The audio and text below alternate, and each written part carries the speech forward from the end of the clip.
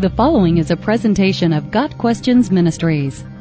Is it necessary to fully understand the gospel to go to heaven? Is it enough to believe it, even if we don't fully understand it? In one sense, the gospel message is very simple to understand. Jesus died and rose again so that we can be saved. The basic facts of the gospel are easy enough to grasp. But in another sense, the gospel message is one of the deepest of divine truths ever revealed to mankind. Jesus died and rose again so that we can be saved.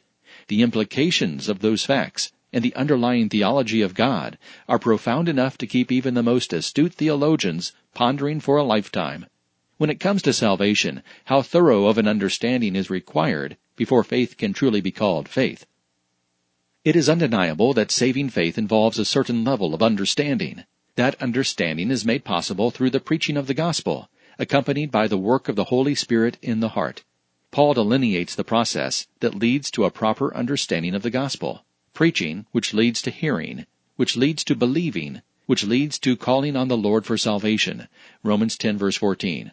The hearing implies understanding. If the preaching is not understood, then it is not truly heard.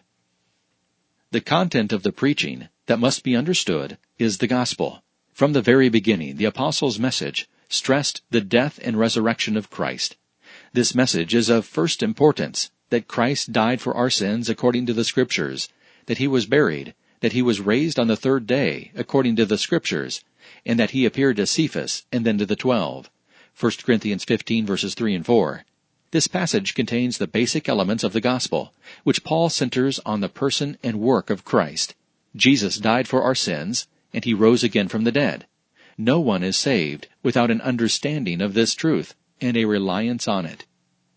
Each facet of the gospel message is important. Obscure the understanding of any element of the gospel, and faith dissolves. If we don't understand that Jesus is the perfect Son of God, then his death is of no account, insofar as our salvation is concerned.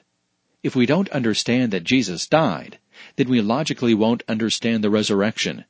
If we don't understand the reason he died, for our sins, then we might view ourselves as guiltless and therefore not needing a Savior.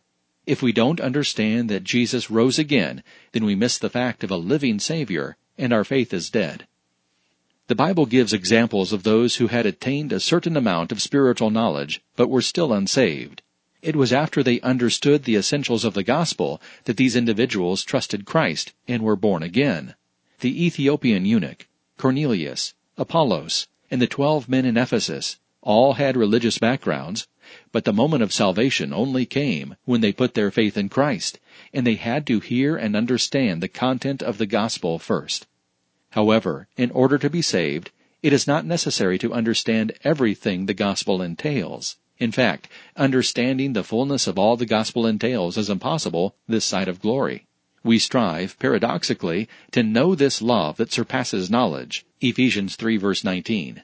But we will never fully understand the riches of God's grace.